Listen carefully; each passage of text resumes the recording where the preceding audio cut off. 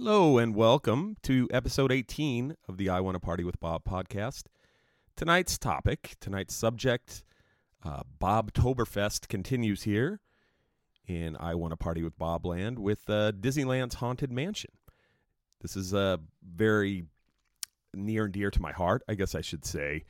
You know, it's funny, one of my first memories as a human being, I am a human being, by the way, was of standing in line for the Haunted Mansion at Walt Disney World in Florida. We lived, I grew up in New Jersey. We moved to California in 1978, and I've been here ever since. But at the time, we would go on vacation once a year. Usually, alternating years, we would go to Disney World for a whole week.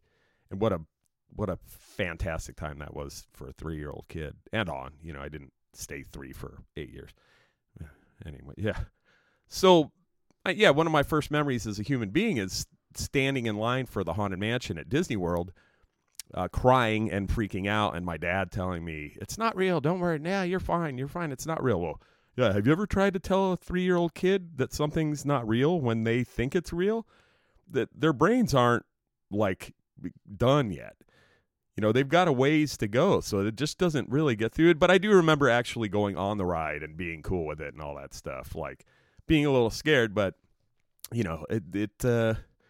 traumatizing. My first memory is fairly traumatizing now that I think about it. That's gnarly. Wow, I just did a little therapy on myself here on the podcast. It's good. So I do love the Haunted Mansion. That's why I'm talking about it. If I didn't like it, I wouldn't talk about it, I guess. But it is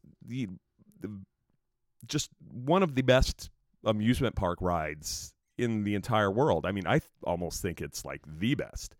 I do love it. I love everything about it. I love the song. I love, the ride itself, the effects, even though they're fairly old. There's some updated stuff. We'll get to that. There's a lot that I'm going to talk about tonight. So the basics, what we're going to do here.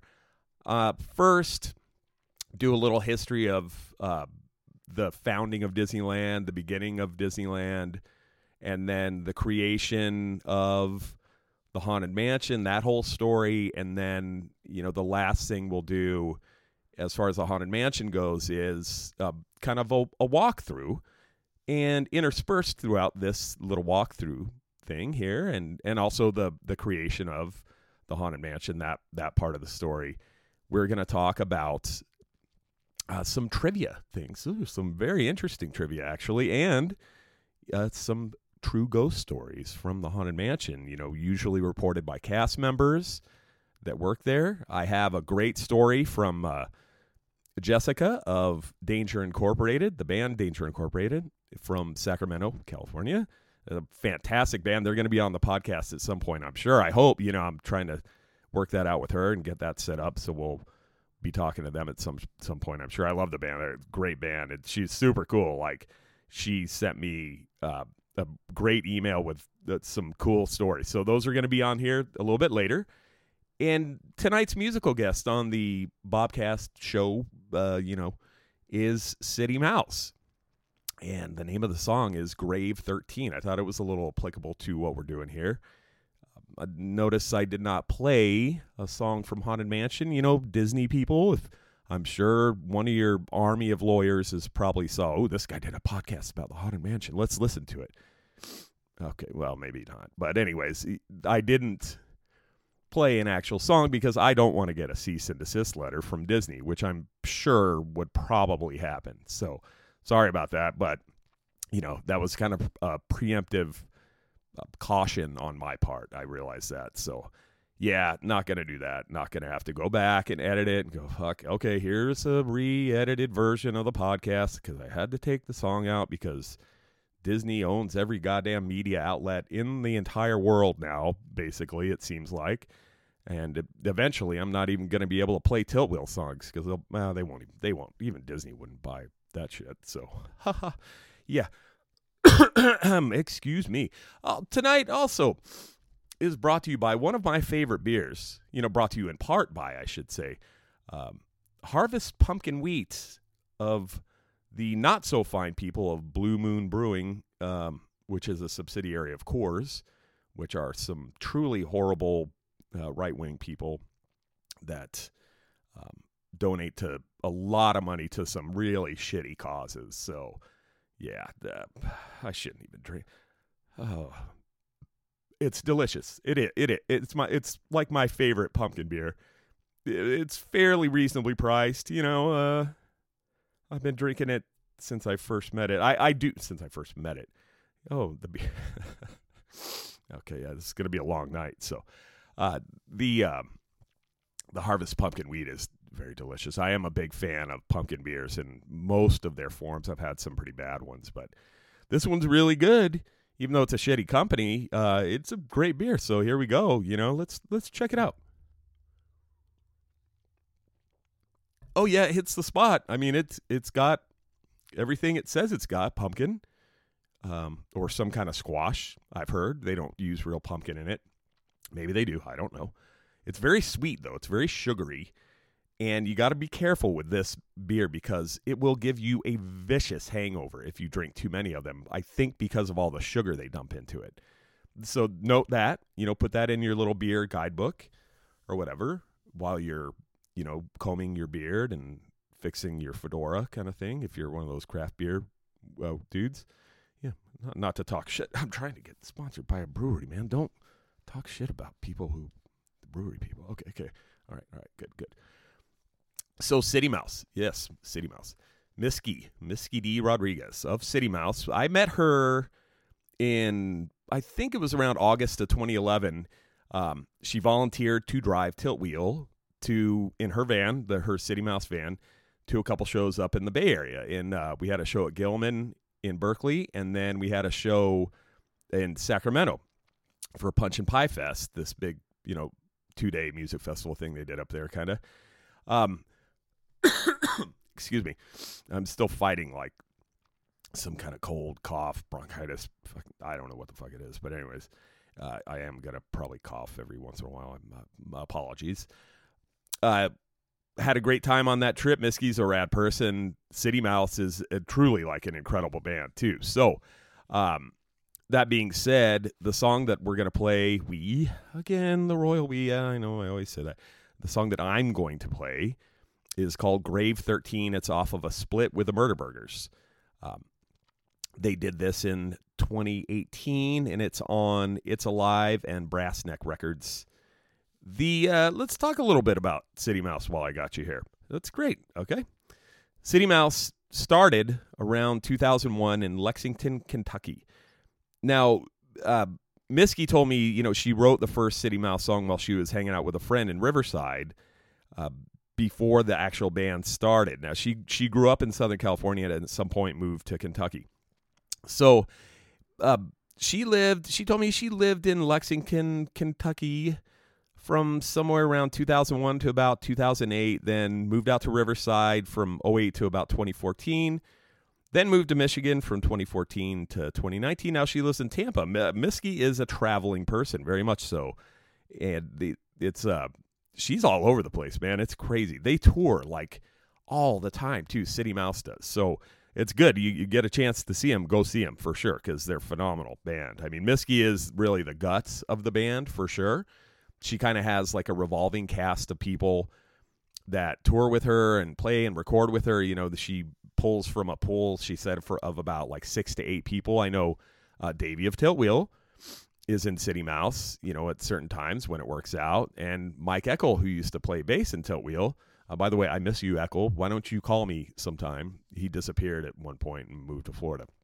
And I haven't talked to him since then. So anyways, Eckel played in City Mouse for a while as well.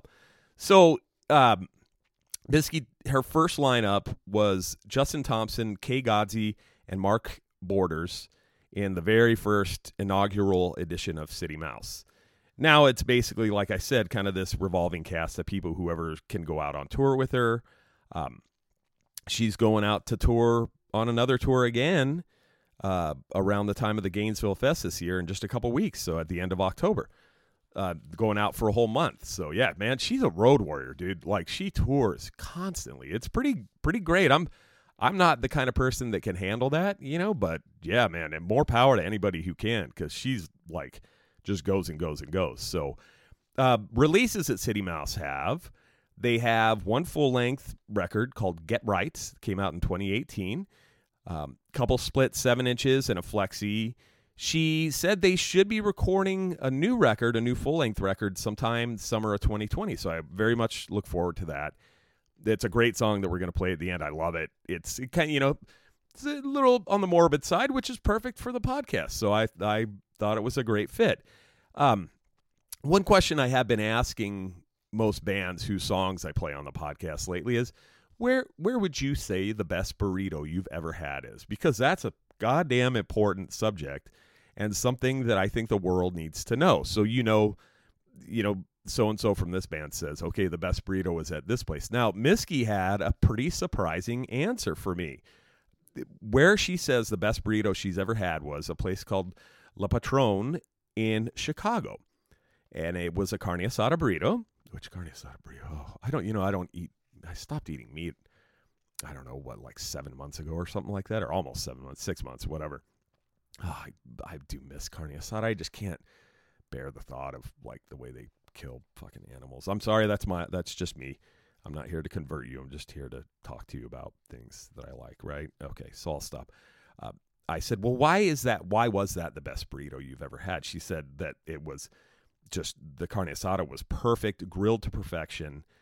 And also, the restaurant was a bring your own beer kind of situation where you could bring your own alcohol into the restaurant. And she said, so, you could roll in with like 6 people in a 30-pack and get fucked up and have a delicious burrito. Now I get it. Now I completely understand why you would say that's one of the best burritos or the best burrito you've ever had. Good answer, Misky. Good one. She did tell me second best burrito is basically anything that you can get in San Diego. Amen to that. That's kind of a no-brainer. San Diego does have the best burritos in the world, in my humble opinion. Thank you. All right, thanks a lot, Misky. I want to say, so once this is all said and done, I'll have links to City Mouse's Bandcamp on the website. Check them out. She has a ton of videos up on YouTube. Great band. I absolutely love City Mouse. So definitely check them out, and song at the end. So, all right. So let's talk, let's move on to the Haunted Mansion now.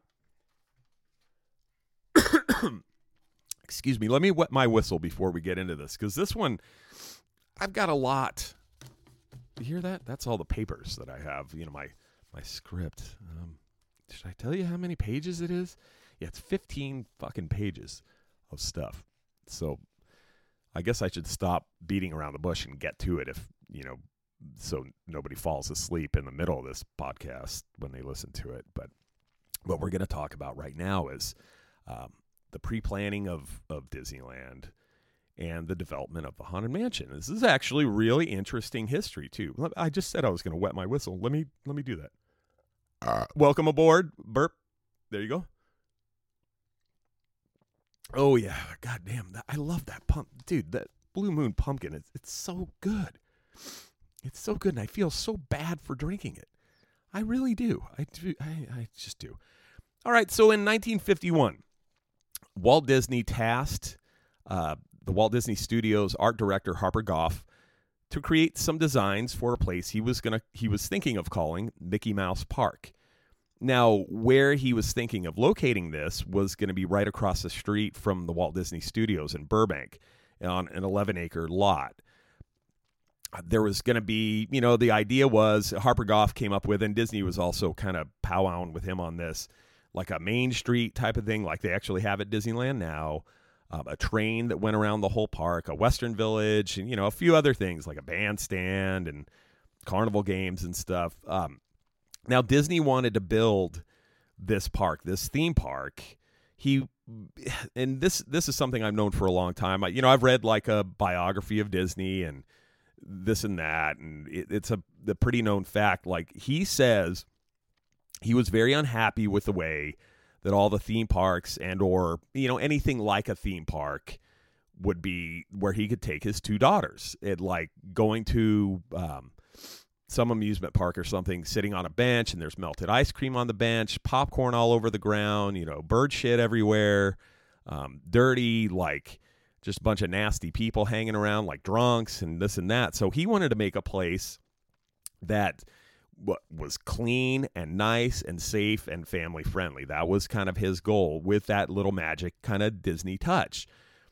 So, the only thing I was thinking is like, what amusement parks were there back then? Like, I know Santa Monica Pier was there, and I have a feeling he might have been talking about that when he was talking about taking his kids to like an amusement park, sitting on a bench and there's like all this shit on the ground all over. Because, the pier, I don't know. I was there earlier this year and it's not bad, but I don't know. Maybe it was extra nasty back then. I don't know. Who knows? I know there were a shitload of people there, man, and it's not that big. So, yeah, anyway. Eventually, Walt Disney realized that the 11-acre lot, based on the designs that they were coming up with, was not going to be enough. So he decided, okay, well, I'm going to fully staff, build like a task force more or less to come up with plans for Disneyland, right? So 1952, he formed WED Enterprises, which stands for Walter Elias Disney Enterprises. That was his full name. And their job was to develop a full-on plan for a theme park, which, of course, would become Disneyland. In 1953, they bought the 160-acre Orange Grove in Anaheim, that lot that was going to become Disneyland. The first Imagineers. Now, this is important. This is why Disneyland, I think, is set apart so much from any place else. The very first guys that would work on ride design and designing the theme park and everything, they were all people that made movies, okay? They, when they were building like a ride, say they're working on like the design for Snow White's ride, they would storyboard the whole thing.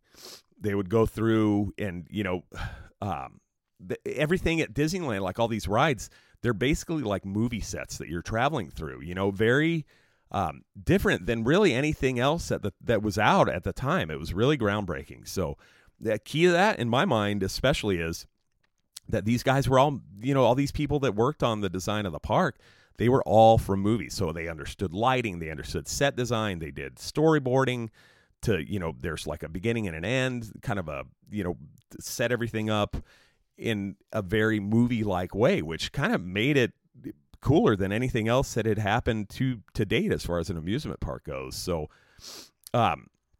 now the Haunted Mansion, that's what we're here to talk about. That's enough of the early history of Disneyland. Obviously, though, the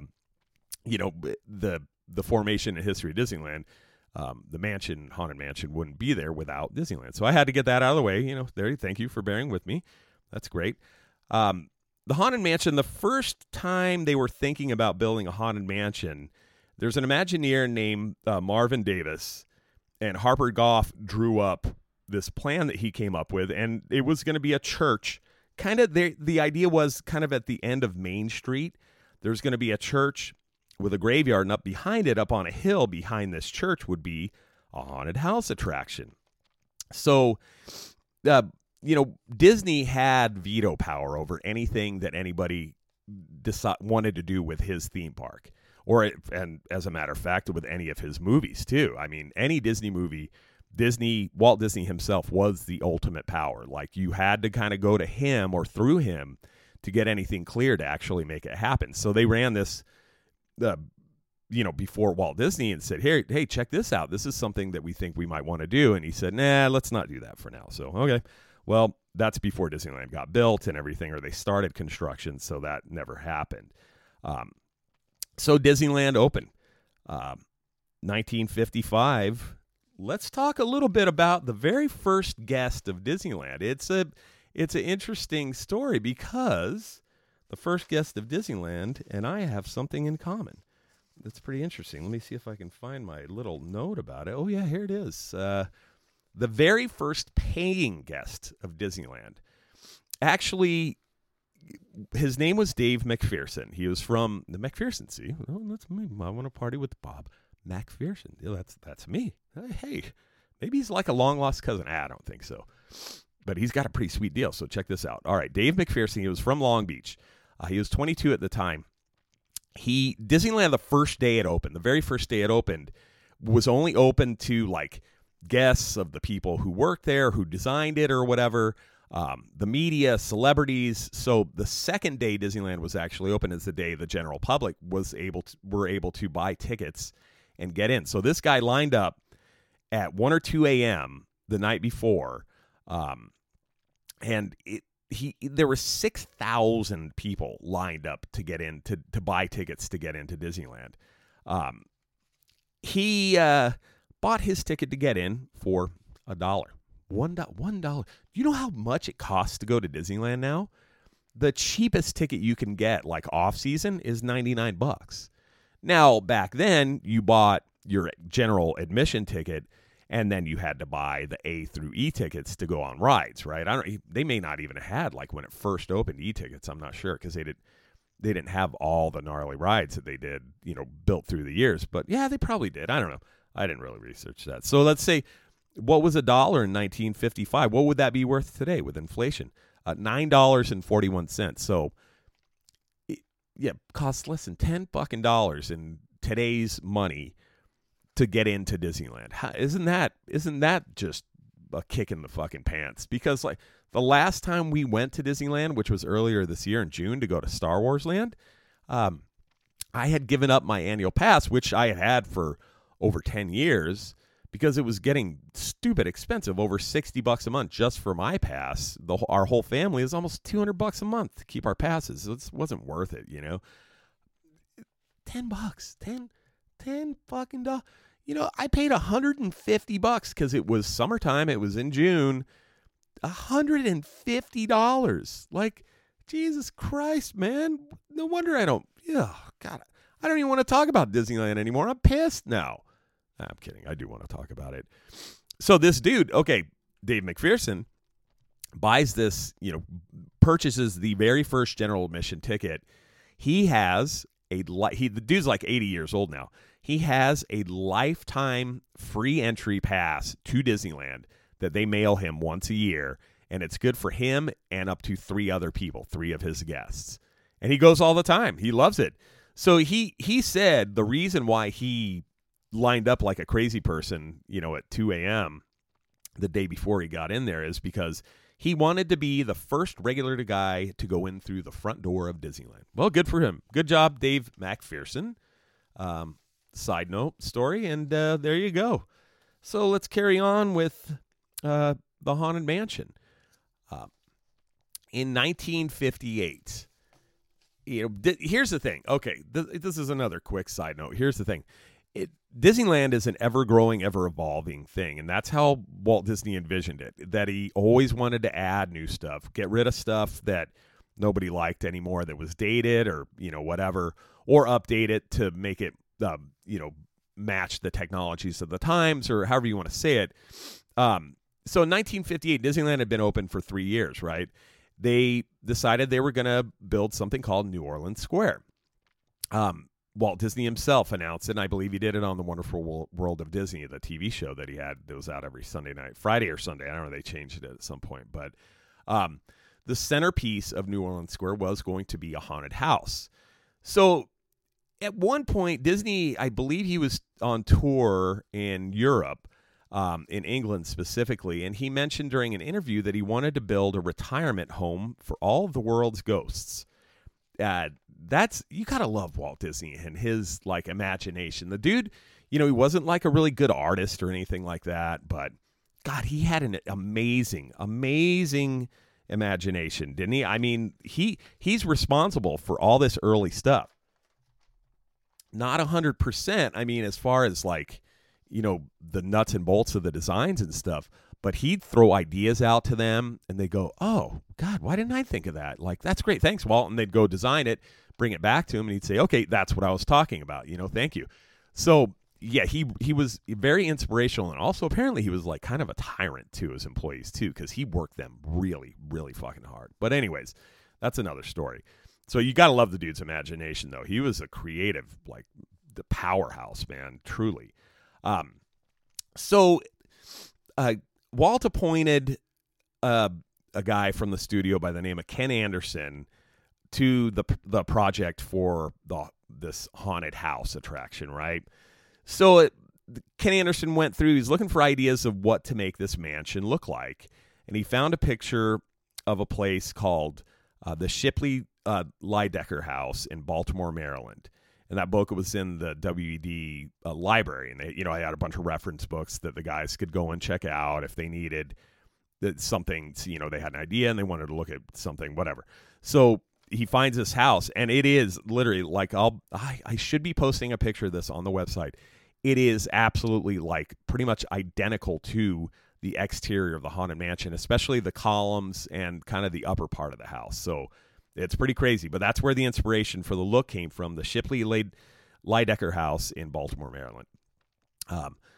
The Anderson started doing some sketches. He was an artist at Disney Studios. So and he got moved to WED, or, the theme park side of things, the Imagineering side of things. Started doing some sketches of the mansion, kind of like a rundown, like looking place out in the bayou kind of thing. And now a gentleman by the name of Sam McKim, who is another Imagineer for WED, did a painting based on the sketch that Anderson made, and that's the official portrait of the Haunted Mansion. And this is well before, this is in 1958, so it's well before the mansion even got built and opened to the public. I mean, it didn't open to the public till 1969. We're going to work our way through to that, so don't worry about that. Walt didn't like, now even though that became the official portrait of the Haunted Mansion, Walt did not like kind of the rundown, like, appearance of the grounds, so that's something here we're going to talk about in a minute. Well, actually, you know what? Let's talk about it right now. Yeah, why did I say that? Anyways, yeah, I think I need another drink of this delicious pumpkin ale. Oh man, guys, people at the Coors family, if you decide to give up, donating some money to some mega church somewhere or whatever that tries to like keep gay people down, why don't you throw me some beer for free? That'd be fantastic. I don't think I would honestly accept a sponsorship from them. Not that that would ever happen, but I do have morals actually. So, so regardless, Walt didn't really like kind of the appearance of this picture, even though it's weird. It's like, it became like the official portrait of the mansion that they used for everything, whatever. Okay. So he told his guys, he said, he said, we'll take care of the outside. We'll let the ghosts take care of the inside. Okay. All right, good. Now, here's another key moment. Ken Anderson, as he's working on developing the Haunted Mansion, visited the Winchester House in San Jose for inspiration. And a lot of things in the Haunted Mansion, there are like little things here and there that kind of carried through that. So Winchester House was a big inspiration for it. It's pretty interesting, isn't it? After that, they kind of got the outside of the mansion, how it was going to look dialed in. They got, the idea that the outside was going to be nice. The inside was going to be like a haunted house, right? So he started thinking about what kind of story are we going to tell? We need a good ghost story. So the one thing to note about Ken Anderson that's really cool, Ken Anderson was the lead designer on Snow White and Mr. Toad. Now, those rides are both called dark rides. And they're not called dark rides because like they're morbid or scary. I mean, there are parts in Snow White and in Mr. Toad's, especially Mr. Toad's, you go to hell, basically. That's one of my favorite rides at Disneyland as well, by the way. And Snow White's a great ride too. That ride is kind of scary. It's called Snow White's Scary Adventures. Yeah, you would think it'd be a little scary. They're called dark rides because they're inside, and you go kind of from scene to scene through these things. And dark rides are kind of a hallmark of Disney and how they tell stories through their rides. So, yeah. So Ken Anderson worked on those. Pretty good. Yeah. So he was a gnarly dude. He was pretty good.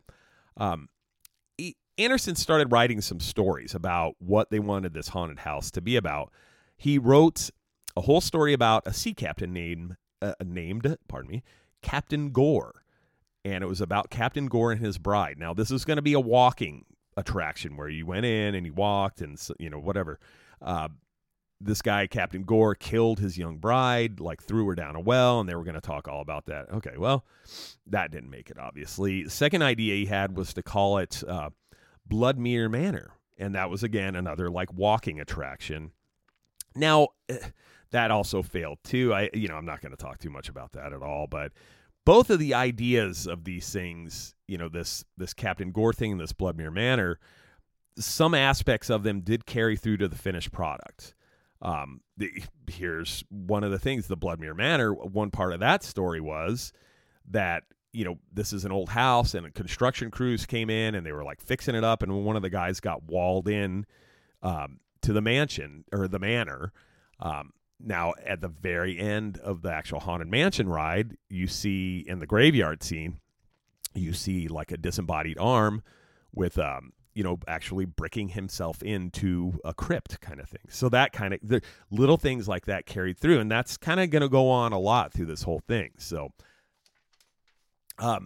Anderson had another idea that he would have Walt Disney himself, or a recording of him, welcome people to this haunted house. And then there would be this what they call a lonesome ghost would lead the tour through a walking tour through the mansion. And that was his third idea, kind of.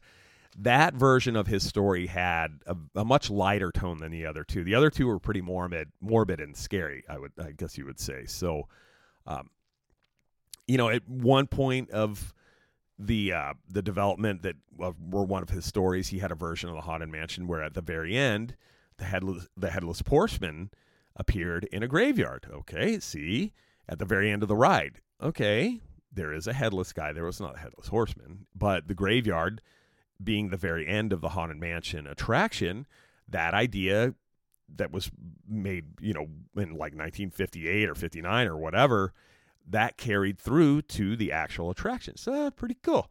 So the Headless Horseman thing, that was based on 1949's The Adventures of Ichabod and Mr. Toad.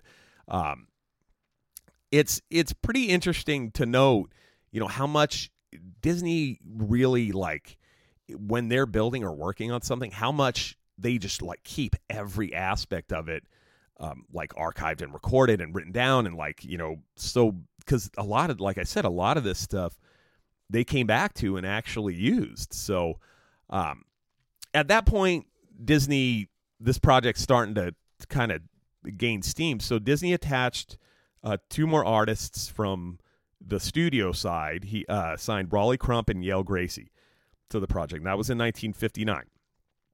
Those 2 guys developed a few things that actually did carry through to the final ride.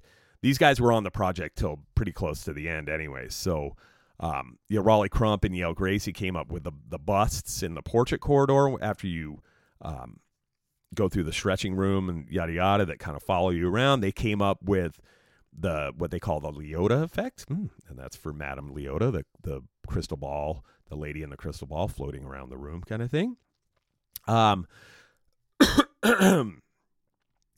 So, okay, he assigned these guys to it. They came up with a few things, but for some reason, Walt Disney, he wasn't entirely sold on the whole thing. So by the end of 1959, he put the whole project on hold. He said, okay, you know what? Let's put this on hold. Want you guys to work on some other stuff. So the biggest thing was that he did not like that you had to walk through the attraction. That was something he was not excited about. But at the time, they didn't have the technology really, or they hadn't quite sorted out how they were going to get people to go through this attraction. One idea was they're going to make it like a Pirates of the Caribbean type of ride where you were on a boat. So wouldn't that be weird? The Haunted Mansion like boat ride? I don't know. It might be kind of cool. It would. That idea was like, well, it's going to be like this house in the bayou that's like partially submerged in a swamp, and you're cruising through the swamp in a boat, and ghosts, and boo, whatever. So in 59, he shut it down for a while. But in 1961, New Orleans Square and the Haunted Mansion, that whole thing came back into full swing as far as getting it all set up. So Disney wanted New Orleans Square and the mansion done and finished and open to the public by 1963. They started construction of New Orleans Square in 61. So by 1963, they did build the Haunted Mansion. The exterior building, the actual mansion itself, was done, but there was nothing inside. Now the ride, and we'll get into this in a little bit more. The actual ride part, you go underground and then you go out past the railroad tracks into what they call the show building, is on the other side of the railroad tracks. So it was outside of the park proper at the time. So yeah, because it's too big, it wouldn't fit inside of that little house. Even though it's a giant house, the ride's really big. So anyway, by 1964, they stopped working on the mansion project again. This is what's really crazy about it. The Haunted Mansion stops and starts a bunch of times. Like Disney go, okay, work on it. You guys aren't really getting anywhere or doing what I want you to do. So stop. I want you to work on something else. So that happened a few times. They set it aside in 1964 so those guys could go work on stuff for the World's Fair project from 1964 and 1965. That Ken Anderson actually got moved back to the animation department to work on a movie. I'm not sure which one, but after the World's Fair thing, Disney got a couple more. He got Mark Davis and Claude Coates to come on board the Mansion project. Those two guys were the ones that actually came up more or less with the finished product. They kept a lot of ideas from Raleigh Crump, Ken Anderson, and Yale Gracie throughout the whole thing. But Davis and Coates were the two main designers of the Haunted Mansion, and their signatures are all over the whole thing, obviously. Notable about Mark Davis was Mark, by the way, Mark Davis is like my favorite artist. I love the way the guy draws, but he was the lead designer on the Tiki Room. Oh, very good. In 1964, Davis gave the Haunted Mansion a whole new treatment, a whole new story idea kind of thing, and how his vision for it. And that was the beginning of the Ghost Host being the one that kind of leads you on this tour through the mansion. Now, Mark Davis also introduced a few other things that ended up being in the final finished Haunted Mansion project. Gosh, excuse me. The stretching room, the portrait room, the portrait gallery when you first walk in, the seance room where Madame Leota is, the dead bride idea in the attic, the room where the conservatory where you see the garden where the guy's trying to get out of the coffin. Get to that too. Okay. And the big ghost party room. So, let me just say real quick too, I know I've been going for a little bit on this. I hope this isn't too dry. The history of it's really, really interesting. It's fascinating to me. I hope it carries through in the podcast with me talking about it. But I realize this part is a little bit on the drier side. Just bear with me. It does get a lot more interesting here when we start talking about some of the actual hauntings that have supposedly happened in the Haunted Mansion. Legit, real ghosts. Yeah, it's good stuff coming up. So bear with me, okay? Okay, thanks. I appreciate it. Claude Coates was working more on the designs for the interior of the mansion. Now, another key player is about to join the project in 1965. A gentleman by the name of Xavier Atencio went to work for WED. Now, he's the guy who wrote the script for Pirates of the Caribbean. So the dude knew what he was doing because that ride's fantastic, right?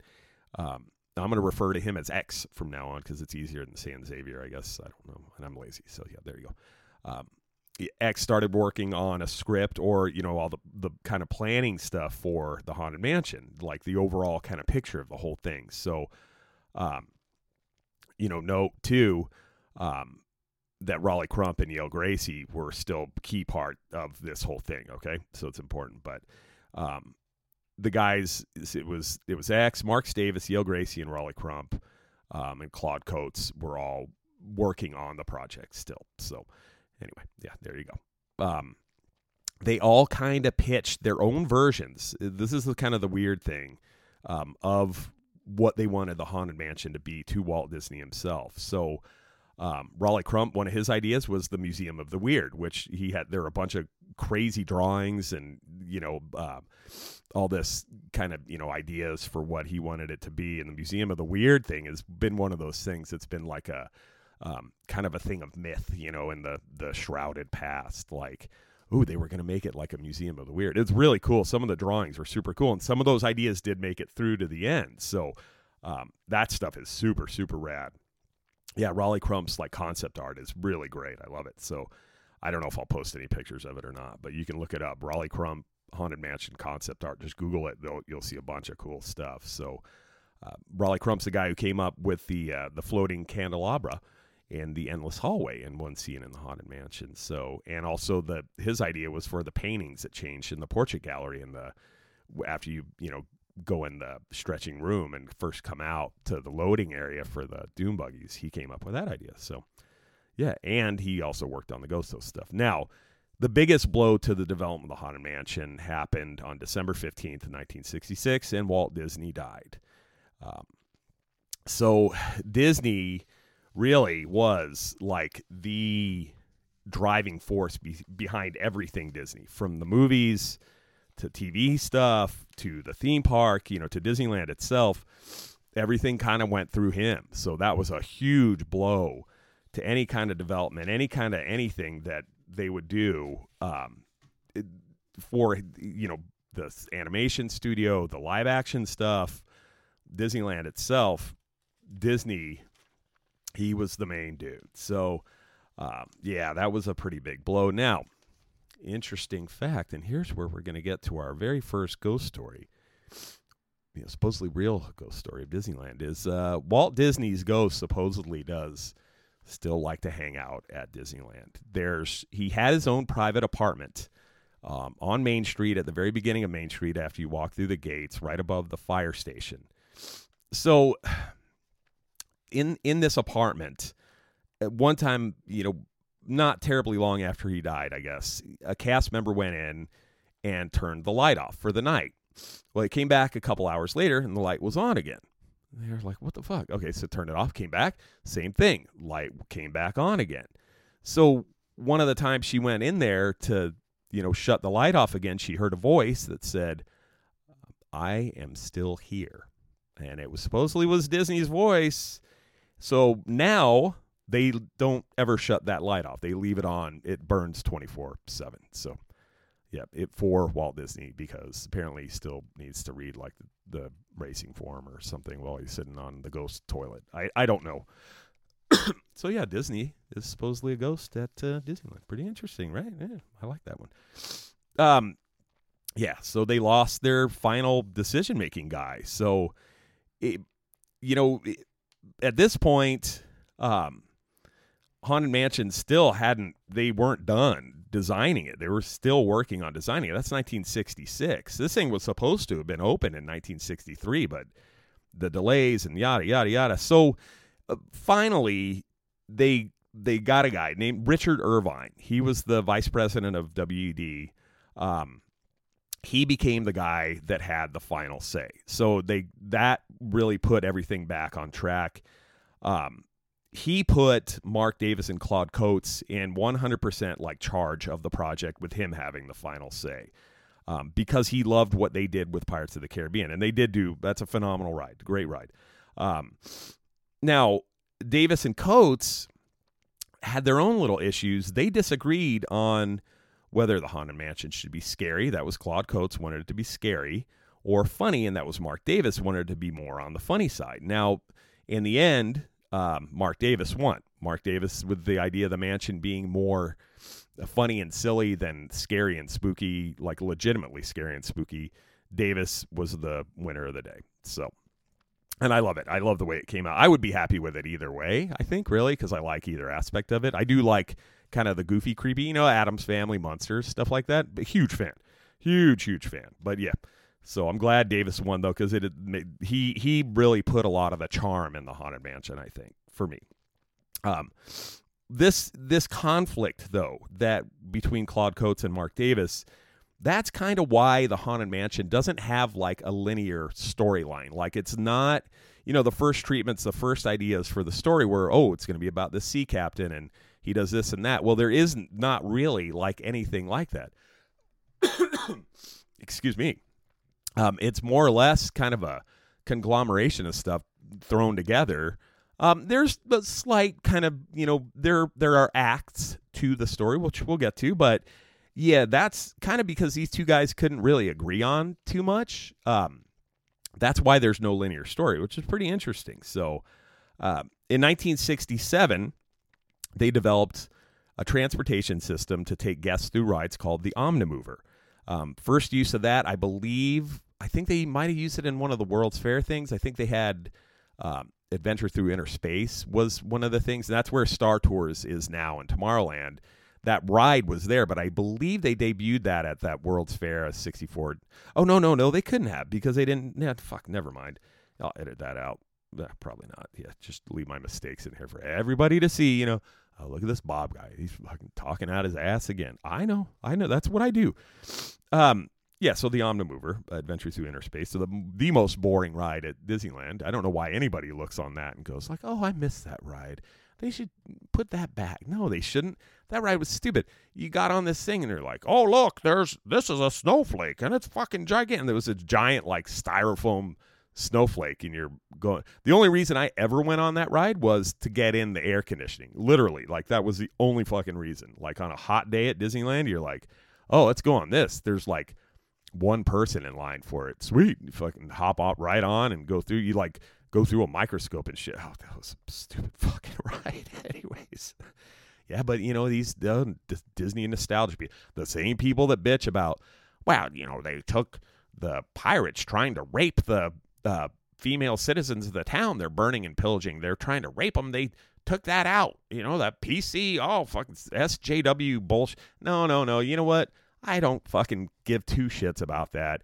The ride still has the basic fun of it. Who cares? I understand it was a thing of the times or whatever, but the point of it was, the pirates were chasing these women because they wanted to rape them. And like, no, Disney's a family place, man. It's not. That's not cool. All right? My 2 cents. You think you're on the I want to fucking party with Bob podcast here. You're going to get my 2 cents and you're going to like it. Or you're going to get it. Anyways. Yeah, you're going to get it.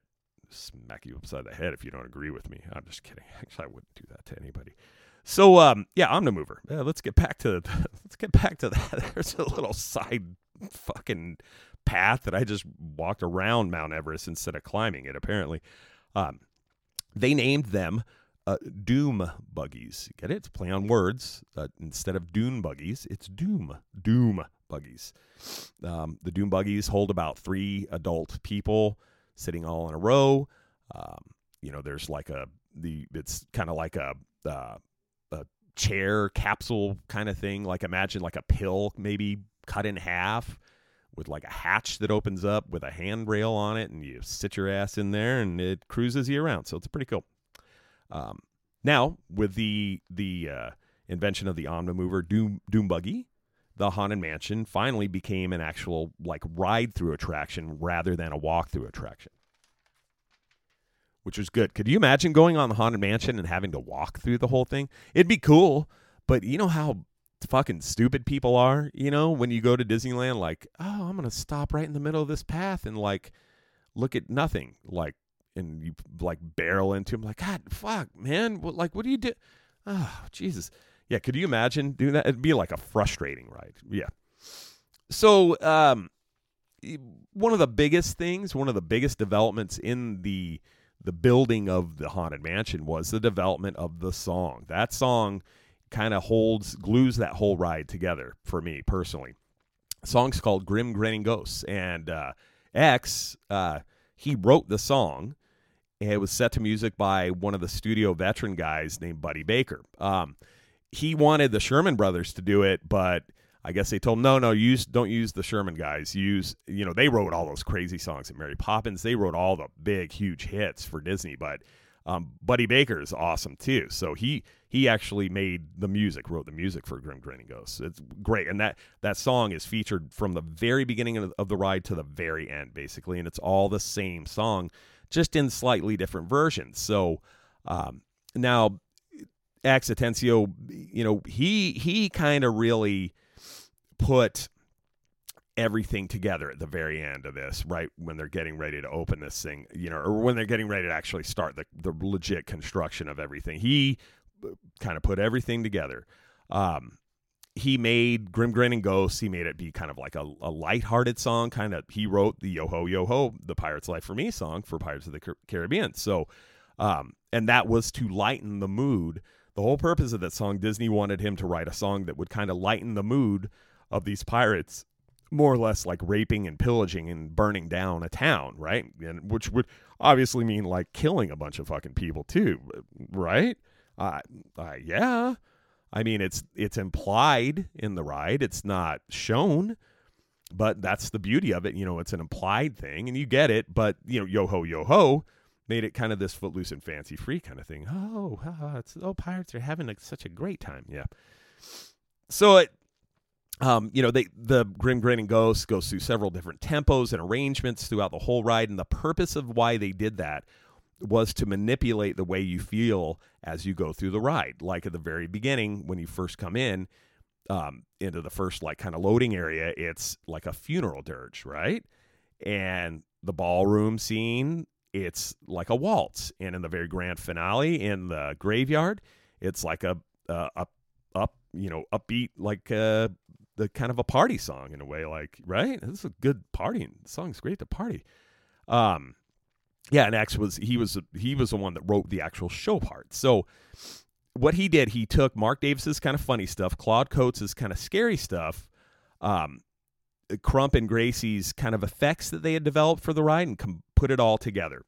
So he decided to go with the ghost host idea to kind of lead you through the whole ride and kind of explain what's going on as you're going through. So one of the reasons why the Haunted Mansion, you know, this kind of has always bothered me a tiny bit, not really bad, but there's no actual like story. It's like a makeshift storyline. For years before the actual ride itself got built, while that building sat there empty, the actual outside of the mansion, there was a sign in front of the Haunted Mansion that advertised the Haunted Mansion as a retirement home for spirits.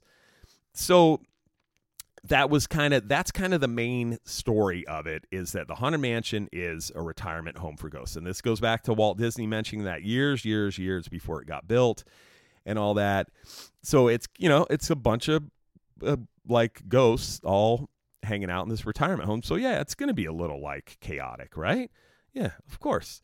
So now there is, though, actually, and I kind of alluded to this a little earlier, there is actually a story in 3 parts of the Haunted Mansion. Now, Act 1 is basically, you know, the ghost host is setting this up for you, saying like, you know, hopefully you'll see some ghosts while you're here, right? So it's the anticipation of the arrival of the spirits or ghosts, right?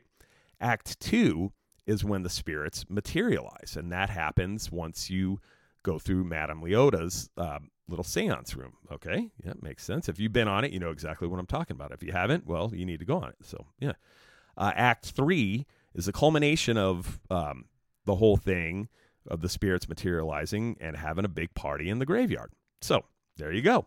That's the basics. Construction finished on the Haunted Mansion. Testing all got done, and Haunted Mansion opened to the public on August 9th, 1969, to rousing success. Like, it was a huge success from the very get-go. So, yeah, pretty cool, huh? So let's get to the good part then. That's what I'm thinking. I think it's about time. I think you guys deserve for me to get to some good stuff rather than just a history lesson, right? Yeah? Okay. So I'm going to take you on an audio journey through the Haunted Mansion from start to end. And throughout that, there will be some trivia, some interesting little factoids presented. And more importantly than that, there will be ghost stories about the actual ghosts, the real ghosts that live in the Haunted Mansion. Supposedly, I've never seen one. Maybe I have and thought it was part of the attraction. I don't know. I'll leave that up to you. I'd like to imagine that these stories are true. It's pretty interesting. So you enter the Haunted Mansion through a gate. You enter the grounds of the Haunted Mansion, pardon me. And as you walk through the very manicured and lovely grounds of this haunted as shit house, you walk through. The first thing you see now is a pet cemetery. So let's talk about, here's the first trivia thing I got for you, and the first ghost story, actually. The pet cemetery in the Haunted Mansion as it is today is all got added, I believe, in 1993. Originally, there's another pet cemetery that you really couldn't see that was hidden. This is built in the 1980s, by the way, the first pet cemetery by Imagineer Kim Irvine, who was the daughter of Leota Toombs, who's the one who's Madame Leota. Okay, that's pretty cool. All right.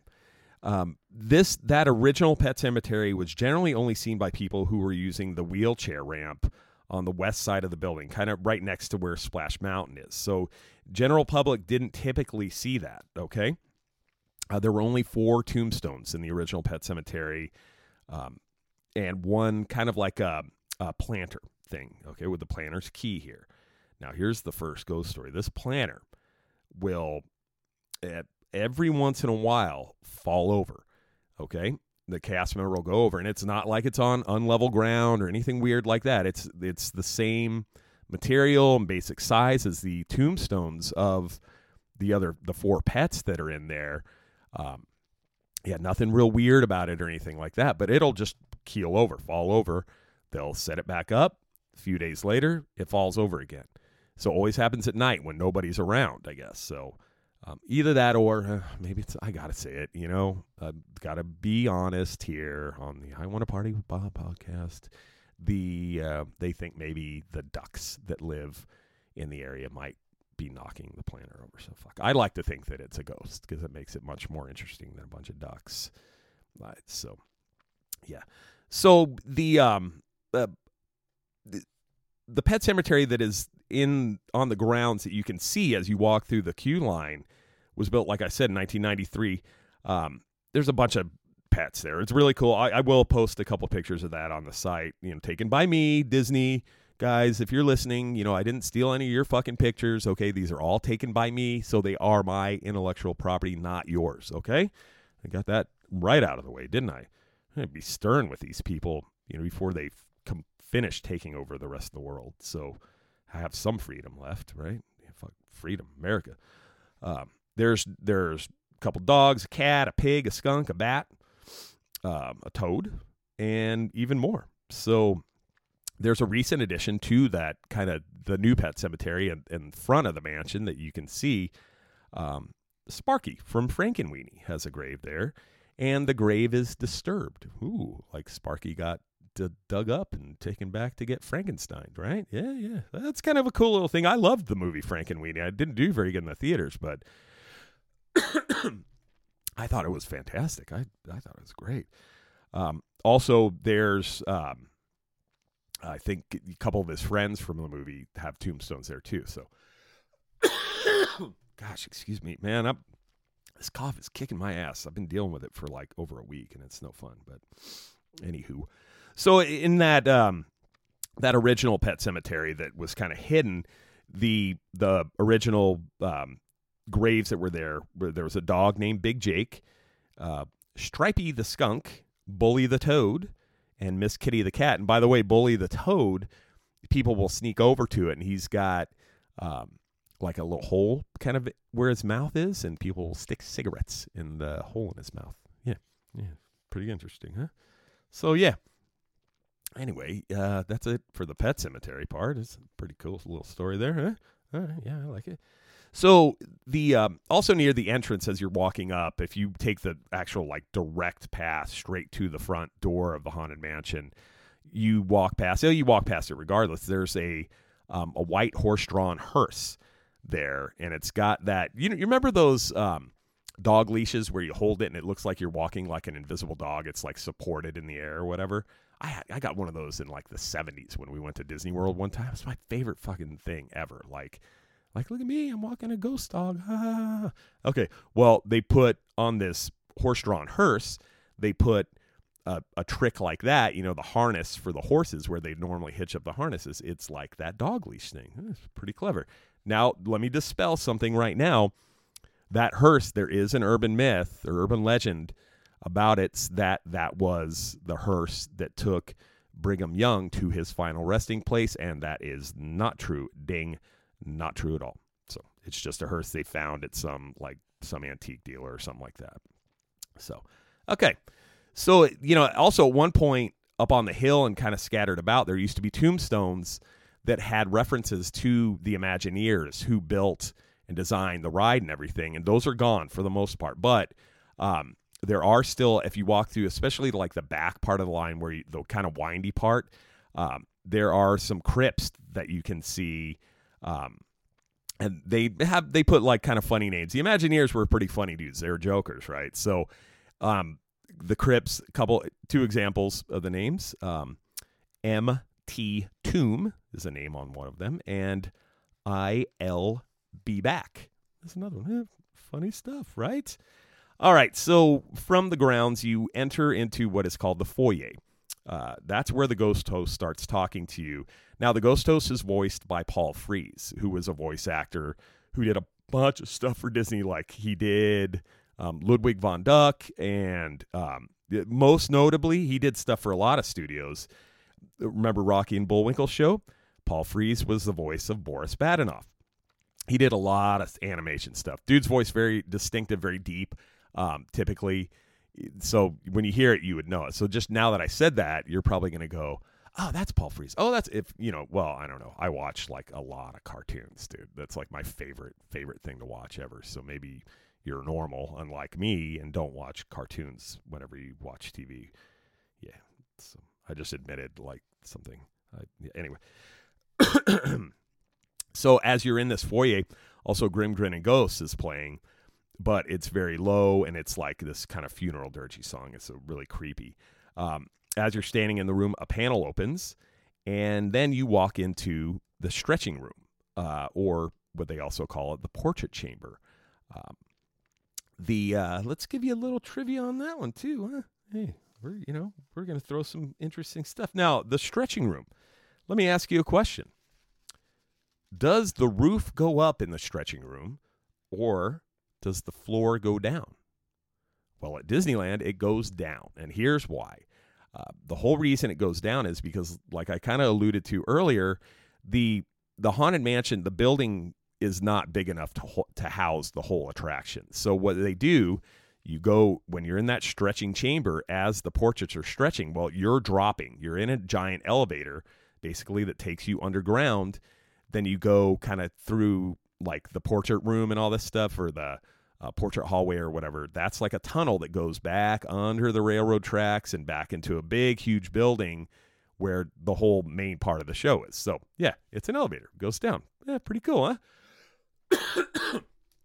So, oh my gosh. My coughing. The thing sucks. Now, I'm sorry I admitted to that. I'm not dying. I'm fine. Trust me. I'm not going to go join, be the 1,000th ghost at the Haunted Mansion with their 999 happy haunts, by the way. I'm fine. Okay. Let's get that out of the way. At Disney World, the Haunted Mansion at Disney World, the ceiling actually does raise because space was not a concern at Disney World. They had tons and tons of room. So, that show building is hidden, but they didn't have to drop your ass underground to go through the whole ride. So, yeah, that room goes up. Disneyland, it's an elevator that goes down. So there you go. All right. After you drop down actually here, one more important thing about the stretching room is, the ghost host is kind of talking, and there's all these paintings around that show, these fairly stately looking people. There's 4 of them. And as they stretch, the scenes there's like 3 dudes drowning in quicksand. There's a dude standing on a lit barrel of dynamite. There's a lady sitting on a tombstone with an axe in her husband's head. And there's a little thing that I'll tell you about a little bit on that too.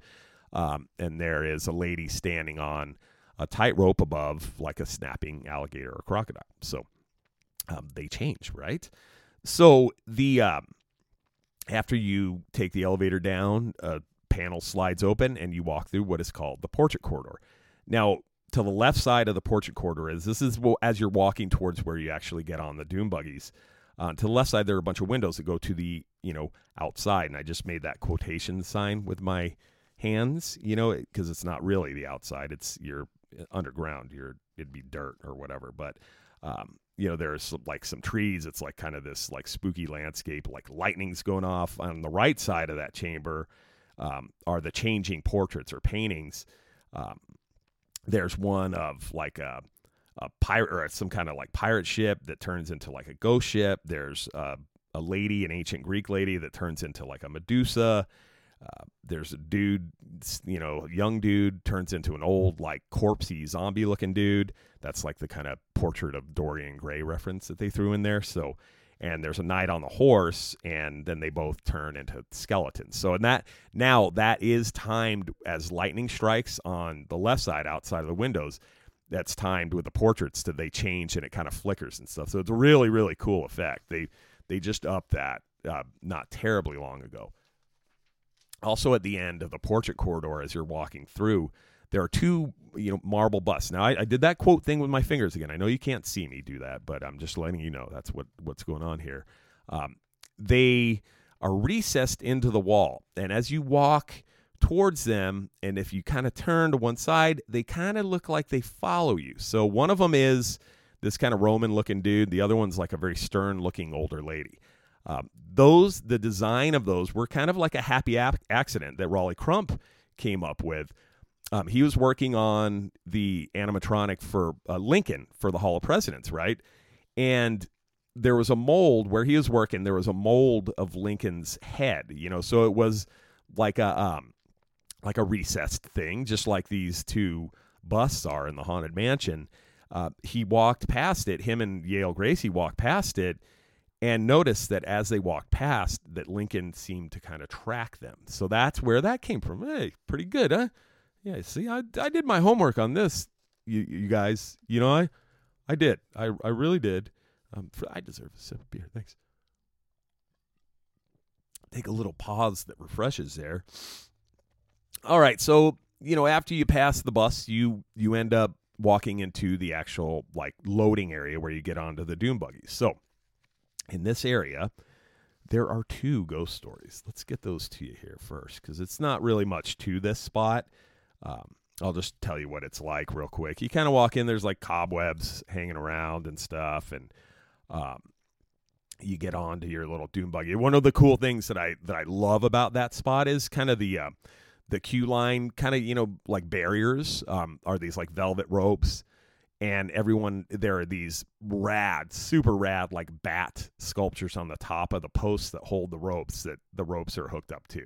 So, yeah. One of my favorite things, one of the little, the magic of Disney, I think, truly is in like the little details. And that's one of the things, one of those little tiny details that you only notice because you put your hand on it as you're walking typically. And you go, oh, what's it? Oh, how cool, So, yeah. Then you get onto your dune buggies and you go on the ride. But let's give you these ghost stories here.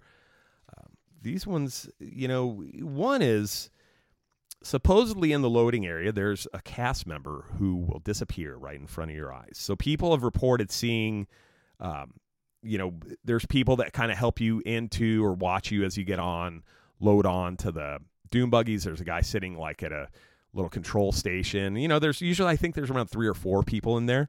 So they'll see like a 4th or 5th person there. And he's holding supposedly like a small piece of paper. He's like a younger guy, right? And at some point, maybe you'll be looking at, oh yeah, what's that guy doing? And then he like bends down like he's going to pick something up or do something like that. And then he disappears, gone. And several people have reported that apparently. So yeah, that's fairly spooky. Also in the loading area, they say they'll see a guy, like an older guy with a cane standing there. Who's like out of place and doesn't look like he belongs here, right? Well, supposedly, and I did a lot of cross research on this one, supposedly he was a victim of a plane. He died in a plane crash somewhere near Anaheim, supposedly sometime in the 1940s, okay? I could not find any plane crashes in that area in the 1940s at all. What I did find, though, on July 16th of 1952, a Navy pilot who was flying an F-2H-1 jet crashed in Santa Ana, and his name was Lieutenant Robert N. Anderson. So maybe that's Lieutenant Anderson, was like thinking about Disneyland. Maybe he loved Disneyland. I don't know. This is before the mansion got built. And maybe he's one of the ghosts, the legit ghosts that ended up retiring at the Haunted Mansion. Who knows? So there you go. A couple little ghost stories for you. So now you're on your little dune buggy.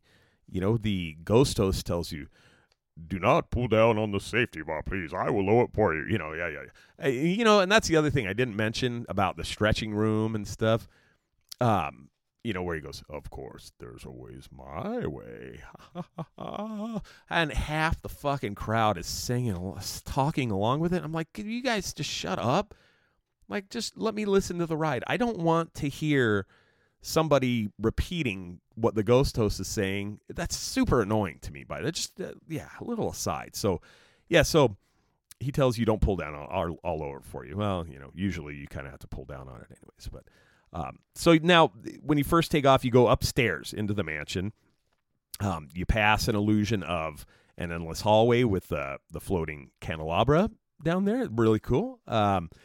There's also a suit of armor standing there that kind of is like moving around. Now, a little side note here, in the 1980s, for a little while, they had a cast member dressing up in an actual, suit of like plastic armor or whatever, and he would jump out at you. Every like maybe fifth or sixth Doom buggy that went by, he'd like jump out and scare you. Well, they had to stop doing that because he would scare people so bad that they'd fucking punch him. Like, they go, "Oh shit, bam." Like, what? And I go, well, I remember that from going to Disneyland in the 80s when I was a kid. And I just want to say, this is why we can't have nice things. Because that was super cool. It was actually, he'd scare the shit out of you, dude. He seriously would. We can't have nice things because somebody goes, "Oh, you scared me. Fuck you." Bam. Like, don't punch somebody who works at Disneyland, dude. Stupid. Yeah, anyway, I loved that. And they took it away because the guy got beat up every night he worked. He probably got sick of it, So, continuing on, the ride here. On the left, there's a dude trying to get out of a coffin going, "Oh, let me out of here. Let me out. And he's like pushing on it. And there's a raven on top of the coffin as well. Now, Xavier Atencio did the voice of the guy in the coffin, by the way. That's actually the first appearance of the Raven on the ride, too. Now, the Raven was, at one point, he's kind of interspersed throughout the ride here and there. He was actually supposed to be the host, but they couldn't figure out the logistics of it, so they dropped it. So, yeah, there you go. Another little trivia thing for you. So, from they call that area the conservatory, where the guy's trying to get out of the coffin. There are flowers and wreaths, like, it's like a funeral, but, well, whoever's still in there is still either alive or undead. I don't know. Something like that. You go through the hallway of doors, or the corridor of doors, I should say. And there's that rad, like, spooky eye wallpaper all over. And that wallpaper was designed, the idea behind it was to give the mansion the appearance of, like, the mansion itself is alive. Now, this is what's really cool about that corridor of doors. Like, some of the doors are breathing, like the handles are moving, the knockers are knocking. You hear, like, things growling and making noise behind it. Claude Coates designed this hallway of doors, and a lot of what he based it on was stuff from a movie called The Haunting that was made in 1963, which is, I'd see that movie. It's a great fucking movie. What that movie is based on is Shirley Jackson's book, The Haunting of Hill House, which is, again, that movie is rad. That book is super rad. One of the scariest books I've ever read. And the thing is, you don't ever really know, is it haunted or not? Now, spoiler alert, don't listen if you never read this. Go ahead and shut. I'll give you a minute to turn the volume down. Okay, got it? Okay, good. Shirley Jackson says, when asked, she said, yes, the Hill House was really haunted. Because it's hard to figure out when you read it whether or not it's the main character just like having a nervous breakdown and freaking out, or if the house is actually haunted. Shirley Jackson said, yes, it is. So there you go.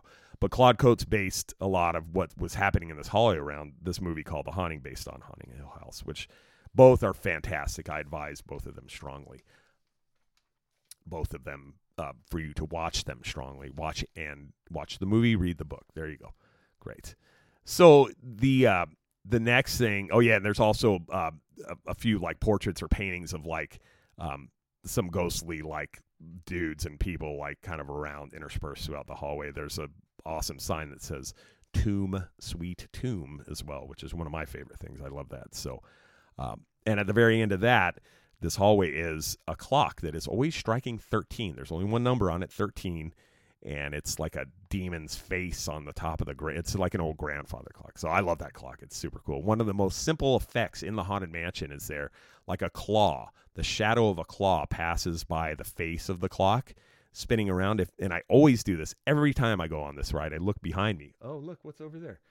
It's just this cutout of like this claw rotating in front of a light that casts a shadow on the clocks. Yeah, simple effect.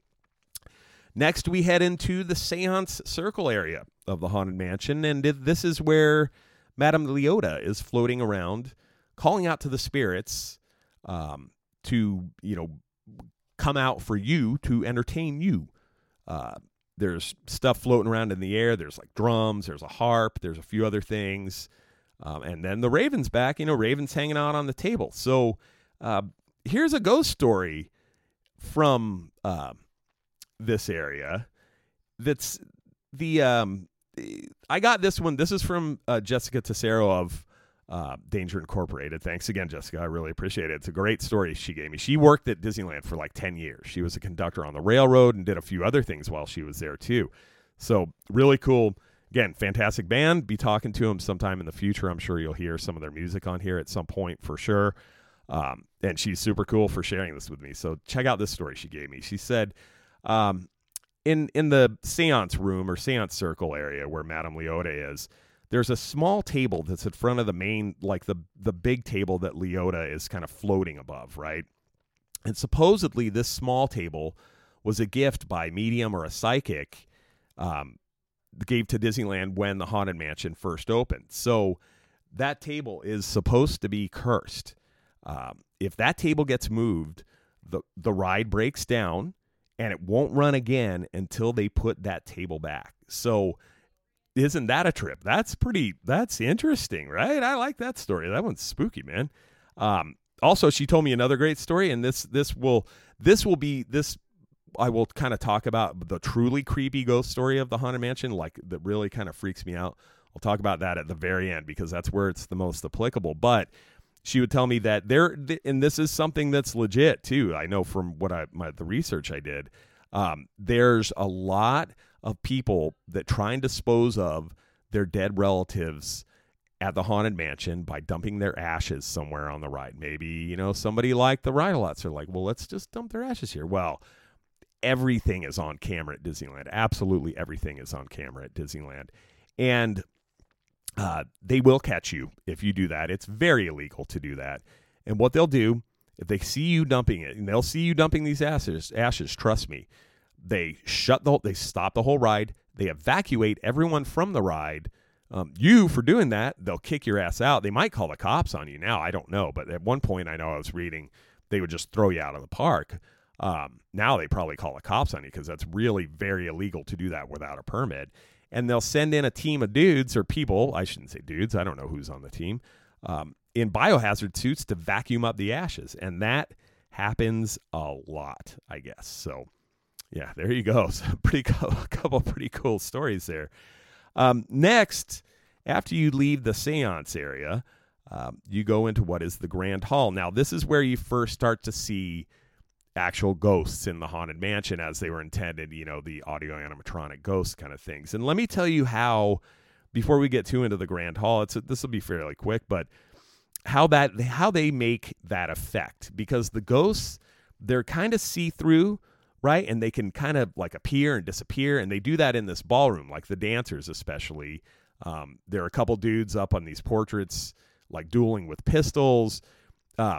This is how they make that effect. Let's dispel a little of the fun and illusion. I want to party with Bob here to ruin your idea of what the Haunted Mansion is all about. So the effect that they use is it's an effect called Pepper's Ghost. Now,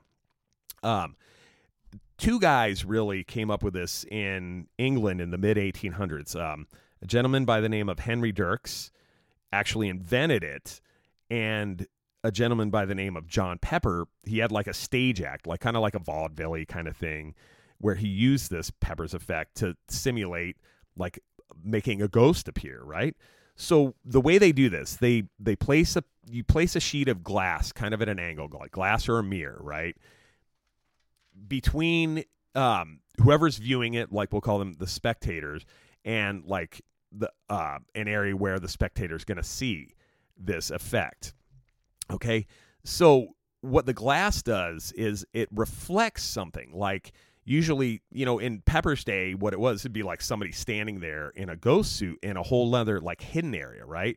And it would reflect this kind of mirror or glass at an angle would reflect it into another area. So what you see, if you shine light on the object that you want to make like look ghostly or whatever, it'll have this kind of translucent kind of ghostly appearance. So all the ghost effects, or the majority of them in the Haunted Mansion, are that. They're the actual audio animatronics aren't out where the ghosts are like dancing around doing their thing.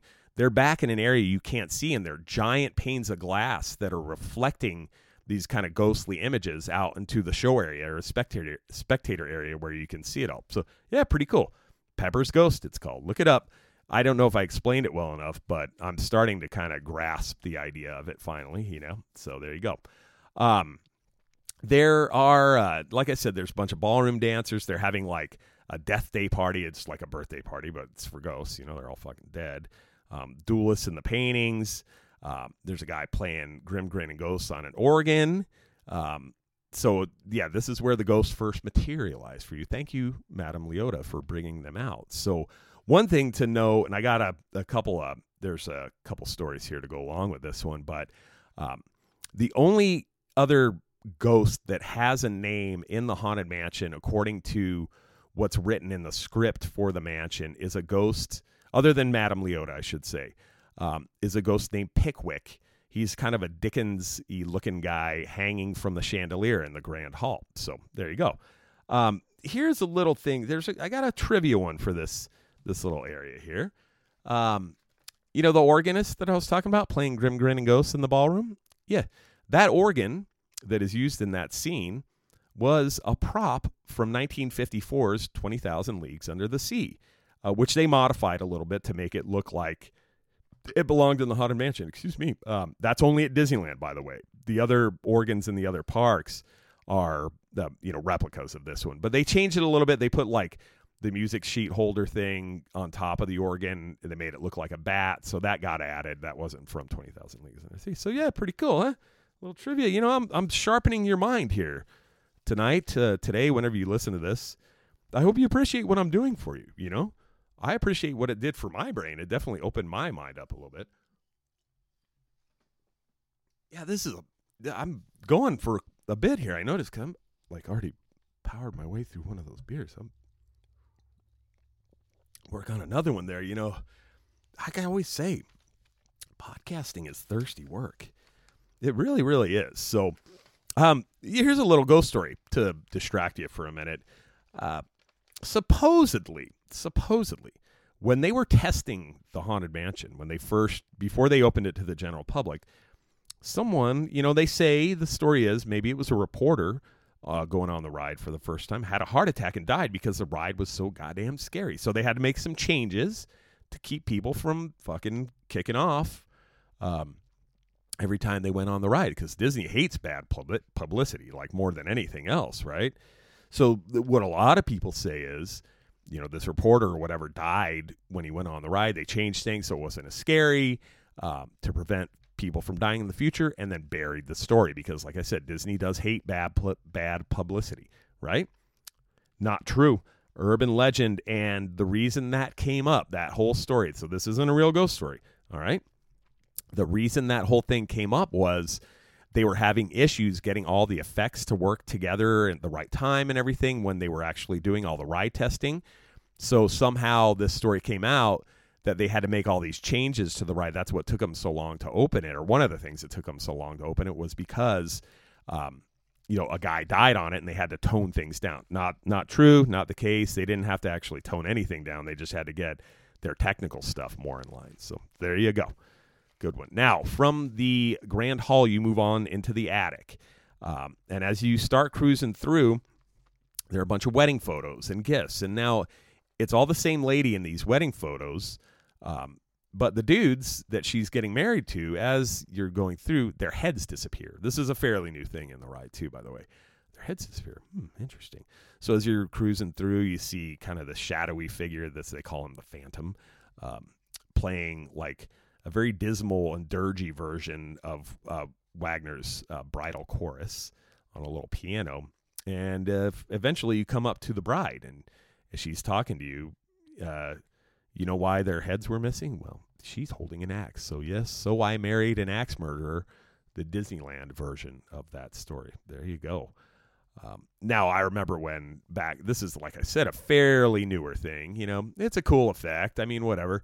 I am old school in this way. And the original version of the attic, there was just a bunch of shit up there. And there was a bride standing there holding like a candle with like a red heart beating. And she had like no face. And that was creepy as fuck, man. I remember always seeing that going like, oh, it gives you like the willies a little bit. So, yeah.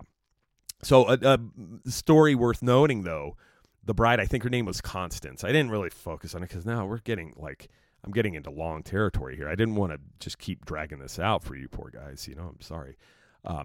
The fifth husband in the portrait in this attic room, his name was George, and he was supposed to be, they made a little story for him. He was supposed to be one of the original owners of the Haunted Mansion, and he is also the guy that was in the stretching portrait, who his tombstone in the stretching room, in one of the portraits where it says, "Dear beloved George," and he's got an axe in his head, and that is supposed to be this dude. So, little interesting side note there, huh? All right. I hope you're learning something tonight. I know I've said that already, but yeah, I'm throwing a lot of juicy tidbits out there to you in internet land, radio land, right? Yeah. All right, so the next thing you notice, you go through the attic and you come out a window, and the next thing you see is a figure called the Hatbox Ghost. Now, he's kind of right off to the side after you leave the attic. He was there in 1969, but they took him out because he never quite worked right. So he was only there for a tiny bit, and they weren't happy with the effects, so they got rid of him. We came back in 2015, technology caught up, and they actually got it to where this thing would work great. And what he does, he's a ghost, he's holding a hat box in one hand, and his head moves from, above his shoulders and kind of shoots into this box, and his head's like looking out through this box at you. It's really cool. The Hatbox Ghost has always been kind of legendary because there are pictures of it and all this stuff, but it's never been on the ride. It was only on the ride for like a couple days or something like that before they go, oh, we can't have this, and they got rid of it, right? So it was a huge deal for like the diehard fans when they brought the Hatbox Ghost back.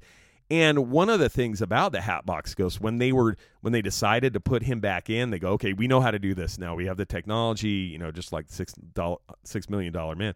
We can rebuild him, yada, yada. They were looking for information about the original character, and they had a really hard time finding it. Like, they kind of buried it, but they finally found it. His name, it was listed as, like the molds and stuff for the character, Ezra / Hatbox. And Ezra is one of the hitchhiking ghosts at the very end, and we'll get to that later. Okay. All right. So once you move from the Hatbox Ghost, now you go out into the graveyard and the very grand finale. So the song Grim Grinning Ghosts is just blasting. You see the Raven when you first start, your kind of doom buggy like twists around and you go down backwards down into the graveyard, which is like the outside of the house, right? And the ghosts are having a full-on party. Like, they do a lot of the forced perspective effect is working here. Now, Disneyland is really good at that. Like on Main Street, the tops of the buildings are actually smaller than the bottoms because it makes it look like taller. They call it forced perspective. So there's a lot of that. Like, objects off in the distance are made like smaller than objects in front to make it look like it's farther away. So it makes the room look way bigger than it really is, right? It's pretty interesting. One of my favorite parts of the graveyard scene are the singing busts. And that's one of those busts, they're the heads of statues, basically, whatever. That's what a bust is, correct? Thurl Ravenscroft did the voice of one of the busts. Now, he did a lot of work for Disney, too. What he is most known for, though, he was the voice of Tony the Tiger. Like, they're great. And he was also, at the time of his death, he lived in Escondido, California, which is an area that I inhabited for many years. So, yeah, pretty cool. There's 5 of the busts. They are known as the Phantom 5. And after you pass through all these little scenes of, like, ghosts singing, it's really cool. I love this part, You go through this mausoleum thing kind of, and there's that last time you see this raven who's kind of like dogging you through the whole ride, like, man, get the fuck out of here. Like, the raven always kind of creeped me out. I'm like, God damn it, he's like staring straight into my soul. That's not really true. He's a robot bird. But, I'm a weird, superstitious guy. So the very last scenes, what you see as you leave the graveyard to begin your journey back to the mortal world, right? The first thing you see are 3 hitchhiking ghosts. Now, let's give you a little trivia about the hitchhiking ghosts. It's a pretty interesting story here. They actually have names. Now, I know what I said earlier. There are only 2 ghosts on the mansion that have names. Now, what I meant was, let me clarify, all right? I'd make a good politician, by the way. Let me clarify. Those are the only 2 given names in the script. Now, the Imagineers gave some of the ghosts names, and they wrote them like on, here's them like Ezra's one of them. Okay, so here you go. The names of the hitchhiking ghosts. The short bearded one with a ball and chain, his name is Gus. Ezra is the tall skeletal hitchhiking ghost with a bowler hat, and Phineas is a kind of round-faced dude with a carpet bag. So, yeah, there you go. That's the names of the hitchhiking ghosts. Now, as you leave that, where you first see these guys hitchhiking, you kind of turn around, and the ghost host tells you, a ghost will follow you home, and you pass through these mirrors, and every dune buggy has an image of one of those hitchhikers kind of riding in the dune buggy with you. So, pretty cool. You get out, you get on this kind of moving walkway or pathway, and you start going up and out of the crypt like you're returning to the living world, right? Well, there's a little tiny lady there who's saying, hurry back, bring your death certificate. Now, her name is Little Leota, and that is actually Leota Toombs, who was an Imagineer who is the head, the Madame Leota. They actually named her after a real person, right? That's her voice and that's her image, is that little lady that talks to you at the very end. So I'm telling you to hurry back. So now, here is my favorite and by far the creepiest ghost story from the Haunted Mansion. Okay. So at the very exit of the Haunted Mansion, there supposedly is the ghost of a little boy lurking around. Let me tell you his story. So what happened is this little boy, he was 7 years old, right? Don't know his name, don't know anything like that. He apparently loved the Haunted Mansion. So when he passed away, and I don't know how he died or anything like that, when he passed away, his mother took his ashes to Disneyland and asked some staff, said, hey, is it okay if I scatter some of his ashes on the mansion? And they said, no way, that's illegal. No, you can't do that. But like I said, people do it anyways. So she did.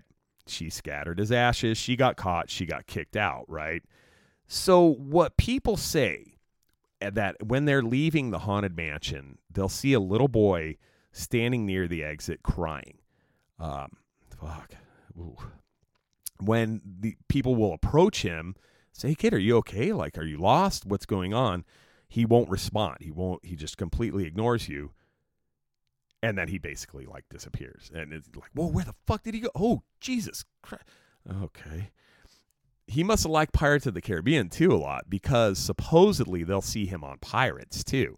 And what'll happen is they'll be finishing up the day, the cast members are doing their thing or whatever, and they'll see they'll be watching the cameras to make sure nobody's on a boat, and they'll see like this little kid on a boat, and they're like, oh shit. Like, okay, stop the ride, and they'll stop it, and they'll go, send somebody down to look. There's nobody on the boat. They'll bring them all back in.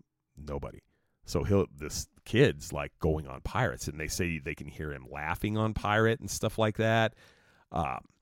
So another story they attribute to the little ghost boy is one time a cast member, I guess, was waiting at the very, the entrance to the Haunted Mansion, was waiting in the foyer area for the next group to kind of come in, for a cast member outside to, let the next group through. And she was just standing there, and she hears a little kid, a little boy, laughing. And she was like, oh, okay, well, the next group's coming in. Well, nobody came in. So she's standing there, and then she feels a tap on her shoulder. Like, what the fuck? There's nobody there, right? And then she starts to feel like a really cold chill. Like, oh. So then she got the fuck out of there and said, I'm never working on the Haunted Mansion again. She thinks that was the ghost of this little boy. So, yeah. Oh, God, that's creepy. It's really sad, too, though, don't you think? I mean, like, dude, a 7-year-old kid, I hate to think about that, So, anyway, well, that's it. There we go. Haunted Mansion stories. I hope you enjoyed it. I did. I enjoyed doing the research, especially. Was really interesting to me. I learned a lot. Thanks again, Jessica, for the ghost story you told me. She has a bunch more stuff that we're going to talk about at some point, which sounds good. Jessica's part of a podcast, too. I'll be running a promo for them and maybe doing a little something with them. So it's a great one called Nostalgia. I'll just throw it out here right now. I know it's on Spotify for sure. That's where I listen to it. And they kind of talk about, like, what they did for their first one. They talked about the various versions of the Mummy movie. The Mummy from, like, the 30s, the one from the 90s, and then the brand new piece of shit with Tom Cruise. So give them a listen. Nostalgia. And it's Jessica and one other dude, and I can't remember his name. I'm sorry. I'm like, my mind is, like, wiped out from all this that I did on this podcast pretty much, because this is gnarly. Dude, we're an hour and 36 minutes in of me talking about the Haunted Mansion. Well, I hope you bared with me and made it all the way through to the end. I did have a good time doing this one. So that's it. That's the end. So thanks a lot for listening. Subscribe to the podcast. Give me a review. Rate me, please. I'd appreciate it. Anything you do will help my dreams of someday finding a brewery that's willing to work with me and give me like a 6-pack once every couple weeks or something for free. So that's my goal. That's my whole goal with the podcast, by the way. I don't want money. I want free beer. So hook me up. That's all I'm saying. I'm sort of kidding. I'm not really completely kidding, but I am a little bit. So thanks again. I appreciate you listening. Episode 18, the Haunted Mansion edition of the Spooky October Bobtober. I Want to Party with Bob podcast is now over. And enjoy this song by the fantastic, fabulous, and amazing City Mouse called Grave 13. Thanks for listening, and take care. I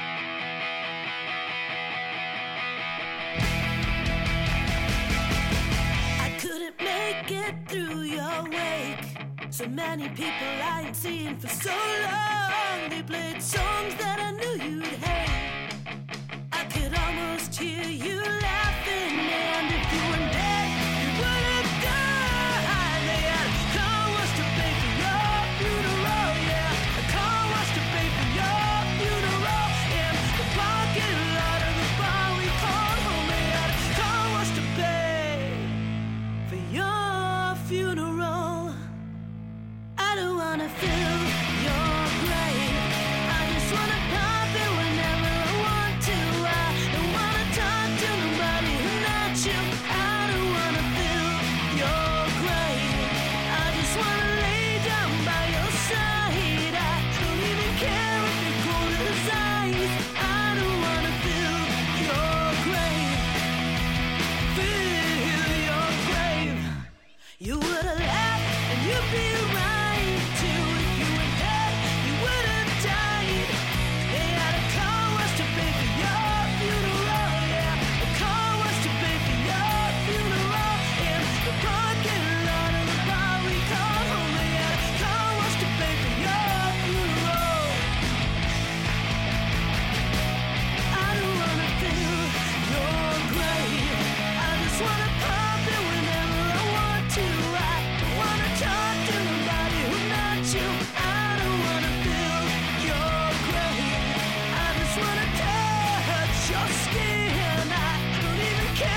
Shape it's in. I don't wanna fill your grave. Why should I don't wanna fill your grave. Why should I don't wanna fill your grave. Why should I don't wanna fill your grave. Why should I get through your way? seeing for so long.